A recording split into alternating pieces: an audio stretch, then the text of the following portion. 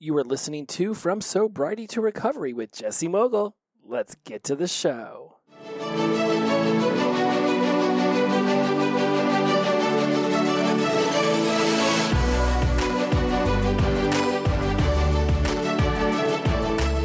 Welcome back to From Sobriety to Recovery. I am your host, Jesse Mogul. I am in addiction recovery.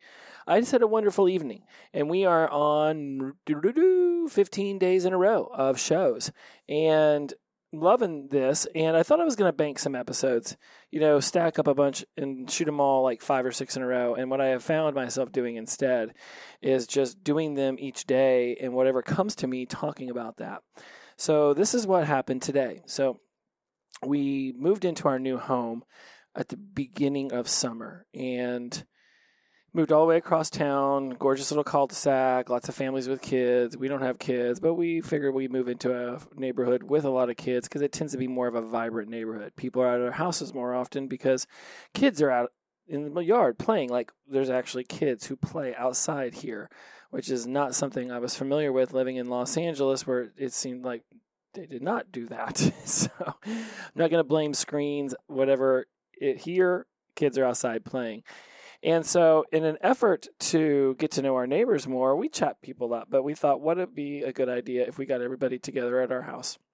And there's only like 8 houses in the cul-de-sac. 1, 2, 3, 4, 5, 6, 7, and 8, 9. And of those houses that we invited, 6 out of the 9 showed up. And after watching the girlfriend plan this whole spread, it was absolutely freaking phenomenal. And if I posted things on social media, I would totally post these pictures of this spread. And maybe it'll be something I'll post at some point in 2024. I am going to be more active on social media. Not the point of this podcast episode. What is the point of this podcast episode is that I am not familiar with hosting parties that aren't like the ones I hosted in my 20s and 30s, where it's like, hey, everybody, bring over your drug of choice and your booze of choice. I'll have a keg and a bunch of ice in the bathtub, and let's just get stupid. When I got sober, I didn't really throw a lot of parties. In fact, I threw no parties. And then when I moved in with girlfriend, it was still really her place. It wasn't our place. It was just me moving into her apartment. So she'd throw parties, but I just, sort of mingle along with most of it just being her friends. And so this is the first time I've really felt like I was co-hosting a party. And I didn't do any of the prepping for the food because she is like Martha Stewart's long-lost sister. So she doesn't really need my help. And in fact, I think I slightly get in the way when it comes to that stuff anyway. So I help clean and I help, walk around and invite people over with her, the dude stuff. But as far as building a charcuterie board, that's definitely something that she wanted to do, and marvelous. And my point that I'm getting to here is that there's got to be something in your sobriety and recovery that you can experience as one of those treat yourself moments. And I was laughing with one of the neighbors, and I was talking about, it's like, we don't celebrate. We don't throw confetti in our own lives. When it comes to a child, we'll celebrate little victories for them. But when it comes to our own lives, what are we celebrating? How are we going to make these moments that we have been seeking impactful, and then also realize that the moments that we are achieving in our sobriety and recovery are potentially going to look very different than the same kind of party we would have thrown 15, 20 years ago. I mean, most of these people are in their 30s or older, and so they've got kids, or they don't have kids, or they're like us and they're sort of in the middle. And so of the people who were over, only 2 of them were drinking alcohol, and they were just sipping and enjoying it. It wasn't like a chug fest, and it was just really interesting for me to mingle about and talk about things. And yeah, some of the conversations are, oh, how's your new job going, or what are your kids up to, or blah blah blah. It wasn't always the most entertaining conversations to be had, but it was cool conversations to get to know people that lived around us. And I want to just emphasize that you're going to end up doing some things in your sobriety and recovery that are going to look a lot different.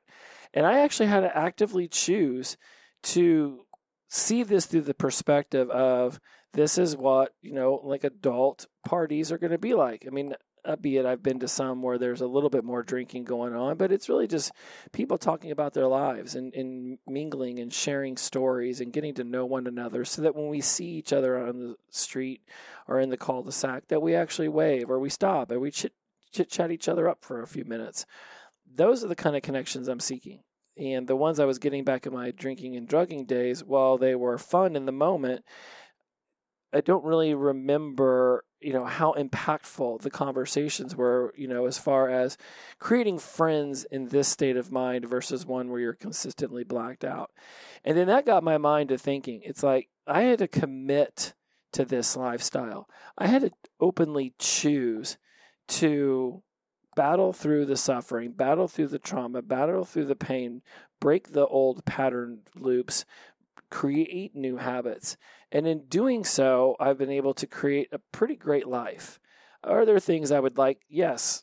There are things I would still like. I would like to have more money. I think anybody in this country, 90% of us, could say that we need a little bit better finances going into 2024.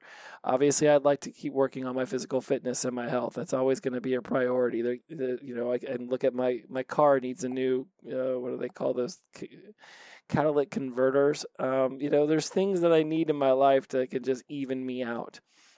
And it's the commitments that I make to myself to continue to work on myself that allow me to begin to achieve these things. And I get new catalytic converter doesn't sound like a big thing, but those things are like $1,500. And I do not have $1,500 laying around to spend on a catalytic converter any more than I can just snap my fingers and have the body that I would like to have at 50, or I can snap my fingers and double my revenue and be able to write my next book and be able to focus on my schoolwork without having concerns about that. Like, we're always going to have concerns. Our lives are going to happen. We're going to get sucker punched by life. And it's not sobriety's fault. It's just life that can do that to us once in a while. And when we make a commitment to sobriety and recovery, you're really going to want to get in lockstep with the notion that life can just punch us once in a while. And when it punches us, we want to be able to lock in to why we are pushing ourselves in the manner that we are in order to achieve the goals that we've set for ourselves. Why do we commit to the things that we do? Why do things matter that we have chosen to have them matter? Because there's going to be those days we wake up and we don't want to be out of bed, that we'd rather just pull the curtains down, pull the covers up, and call it a freaking day, and yeah, it's only 8 a.m. So what I'm going to run you through right now is 4 keys to successfully committing to something. It's not necessarily the accomplishment of something. It's the act of committing to something in a way that will have a more advantageous opportunity for accomplishment. Because there's ways that we can set commitments towards ourselves where we're already setting ourselves up for a slight bit of failure, for more of a feedback opportunity than a success opportunity. So let's get into this because we've only got about 12 minutes and I'm not dicking around anymore. I did want to just state that the party was a blast. It was very enjoyable. I mean, you could barely tell anybody was even in our house. That's how quickly we were able to clean up afterwards. It's just very interesting to me that even after at 47, even after 7 years of sobriety, I know not every party I throw, I'm going to throw a Super Bowl party. I promise you there'll be more drinking at that. But for us to have thrown our first party, it went off without a hitch. I think at one point we had like 20 people in the house. It was a super exciting thing. I just remember looking around and being like, wow, it's like, this is adulting. This is just having a normal gathering of people over where the center isn't alcohol. It's not partying. There's not somebody, making a fool of themselves in the backyard or vomiting in the toilet. It's just a bunch of people hanging out, getting to know each other. And it's super cool. And while the conversations weren't always about things I wanted to talk about, it was cool just being in the moment and enjoying what people were sharing. And whenever I then turn this back over to what me and the neighbor were talking about treating yourself, when you make commitments, you have opportunities to treat yourself because you seek accomplishments in your commitments. So what I'm going to run you through is 4 different keys to successful commitments.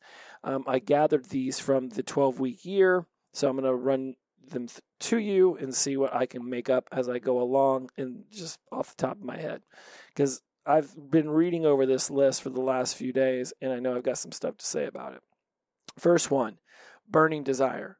There is not a person in the tribe who does not have a burning desire to maintain, achieve, commit to some massive change in their life. Now, is it going to be easy? Well, no. One, I mean, whoever said anything's easy, that's subjective to perspective.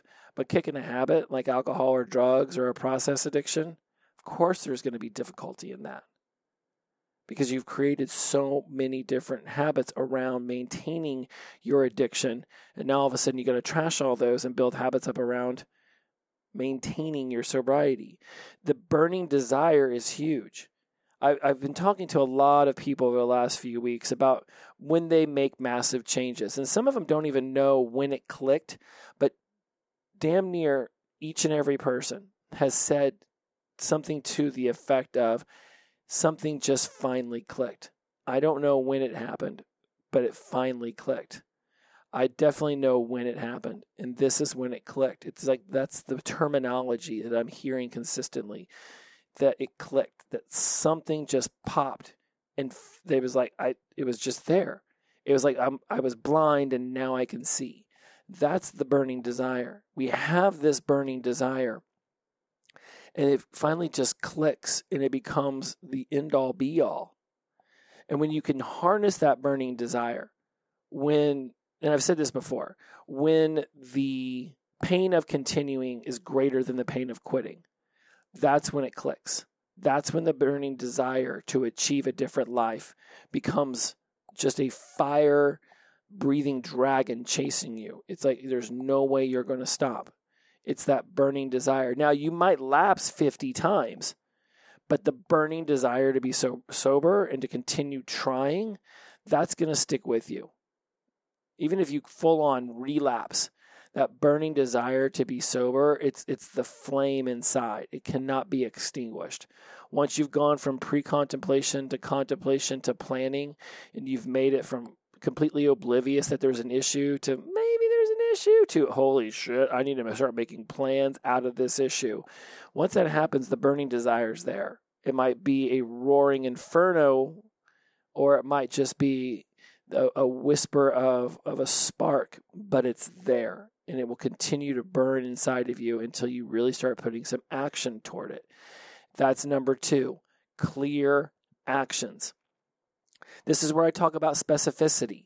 You can't just say, well, I want to stop drinking. Well, how are you going to do that? I'll go to some meetings. I just won't keep booze in the house. I'll stop hanging out with the friends who want to do it. That's a lot of vagueness there. I want to hear things like, well, I used to go to happy hour on Tuesday nights, but now instead I'm going to go to a meeting down at the church on 5th and Maple, right? I want to hear clear actions. I'd love to hang out with those people, but they like to drink on that certain night. So now I'll just try to find something on Tuesday where they don't want to go drinking. Or, hey, how about some friends from my church or from work or from the grocery store? I don't fucking care where you find them. But find different people and have a specific date, have a specific time, and have a specific activity you're going to do on a night you used to go drinking a lot. It's in the specificity that the clear actions are created. Vagueness or random spontaneity in these regards is not going to fuel you toward accomplishment. Well, when I'm not in a good mood, I'll just figure out a way to get into a better mood. No, you won't. Because once the bad mood clicks in, it starts up a pattern loop. Clear actions. They are fueled by the burning desire. And then number 3, you got to count the cost. Now, like I just talked about the friends or the coworkers or the happy hour you used to always go to, you have to count the cost of what this change is going to cost you in your life. Because it could potentially cost you friends. It could potentially cost you employment. It could potentially cost you a lot of things. I don't know what those things are, but let me be clear. When I say that count the cost, it's not what's the cost if I keep drinking, because that will definitely at some point cost you friends and family and money and potentially your job. Yeah, I'm talking about counting the cost for quitting, because you're going to lose something. It might just be that your best friend drug of choice, your best friend booze of choice, your best muting mechanism. You're going to definitely lose that. So put that down as the first cost. But potentially losing friends because they like to blow lines in the middle of the day while we're out, on the back nine, could potentially lose them. Could potentially lose a business partner because they like to throw it down, on the weekends, and you don't want to do that anymore. You could lose the friends. You could lose a lot of different things, and I could come up with a lot of hypotheticals, but you have to count the cost of what you're going to lose when you quit, because by doing so, you can prepare yourself for the friends or the family members who decide to turn their back on you. Maybe it costs you being able to go out to the club on Friday nights. Yeah, it was your way of going out and cutting loose and feeling fancy free, getting rid of some of that stress and anxiety from the work week. It's going to cost you that opportunity if you can't go into those situations without drinking or doing drugs. It's going to cost you social engagements. It's going to cost you activities. It's going to cost you experiences. The beautiful thing of it is that the longer you are in sobriety and recovery, the more you begin to figure out different ways to enjoy yourself or how to introduce those things back into your life and still not feel the temptation of using. Doesn't matter how many clubs I go to. Doesn't matter how many concerts I go to. I'm not going to drink when I go to those. I always think about Arya's dance instructor in Game of Thrones, who's really the guy teaching her how to use a sword. And he says to her, "Not today, Death, not today." When I go to these things where the addiction monster is hanging out, where everybody's wearing their addiction monster on their sleeve, at a live event, at a club, at a picnic in the park, wherever it might be where people are drinking copious amounts of alcohol, I just look around and I'm like, not today. Not today, addiction. Not today. Today is not the day I go back to day one. Today is not the day. Some other day might be the day, but today is not that day. Count the cost, because there's going to be costs of quitting. And I want you to be aware of those, because as you start making these clear actions, the costs are going to come in. And number 4, act on your commitments, not your feelings. Now, the entire thing that I listened to, because I listened to this 12-week year on Audible, and I've been bringing it up a lot because he brings up some really great points that are things I've talked about. And I talk about acting on commitments, not feelings. When I first got sober and I started going to the gym regularly, I remember not sleeping very well those first few months. One of the things that I remember noticing about myself is that when I would wake up in the morning, I would feel really bad because it wasn't a very good night's sleep, hot, cold sweats, shivers, the whole thing, dry heaves. It was just a son of a bitch. And if you'd asked me at 5:30 in the morning when that alarm went off, hey, you want to go to the gym at 12:30 p.m., I'd have been like, fuck no. 0% I want to do that. Because in the moment, my feeling was tired or angry or sad or just pain. Consistently, by the time I was getting out of work right around 11:30, 11:45, I would be jazzed and ready to go to the gym. My feelings at 5:30 in the a.m. were not the same feelings that I had at 11:45 a.m. Completely different feelings. And I act on my commitments. If I commit to doing the working out, then regardless if I'm in the mood to do it or not, I do it. Because feelings are fleeting, but commitments, they have longevity. And accomplishment is forever. And so today, I've got a very painful shoulder. I have no idea what I did to it. You can hear my voice is a little bit raspy. Lots of, talking over the last few days. All my clients were on Thursdays and Fridays. I also had to teach a 3-hour class. I had to prepare for a 9-hour class on Saturday or a 7-hour class. Then another 6 hours on Sunday. I'm feeling a little fatigued. I've been burning it on all the ends. Put in all that work on that one essay I just told you I did. Was it 25 hours or whatever? 130 out of 130. Straight crushed that essay. And I'm feeling pretty spent. So today, when it came time to do the workout, I was not in the mood to do the workout. Yes, the shoulder is killing me. I've been doing my best to massage it out. Yes, my legs are killing me. I've been walking 10,000 steps a day for 70 fucking days in a row. I'm a little burnt out. But I committed to the workout. Today was the day for the workout. And I wasn't going to let my feelings of being tired or grumpy or a little run down dictate that the workout did not happen. I committed, therefore I follow through. Some of these podcasts I've shot, I've not necessarily been in the mood to flip on the microphone. Right now, I did not feel like I was in the mood to flip on the microphone. That might have been why I rambled about the party for the first 7 minutes. But I made a commitment, and by the end of it, I feel like I've brought value to you. For these 20 or so minutes, you now realize that when you have a burning desire to make a change, that will flame inside of you. Some days it's an inferno, some days it's just a smolder. But either way, it's a burning desire. Lapse 50 times, get up and do it the 51st time. And have clear actions for how you're going to maintain your sobriety. Have clear actions on how you're going to continue your addiction recovery. And for any change you want to make in your life, utilize the burning desire, come up with clear actions, and count the costs. Because when you go to make a change, it's going to cost you something. More than likely, many things. Because you're letting go of one thing in order to bring in this new thing. Every new beginning comes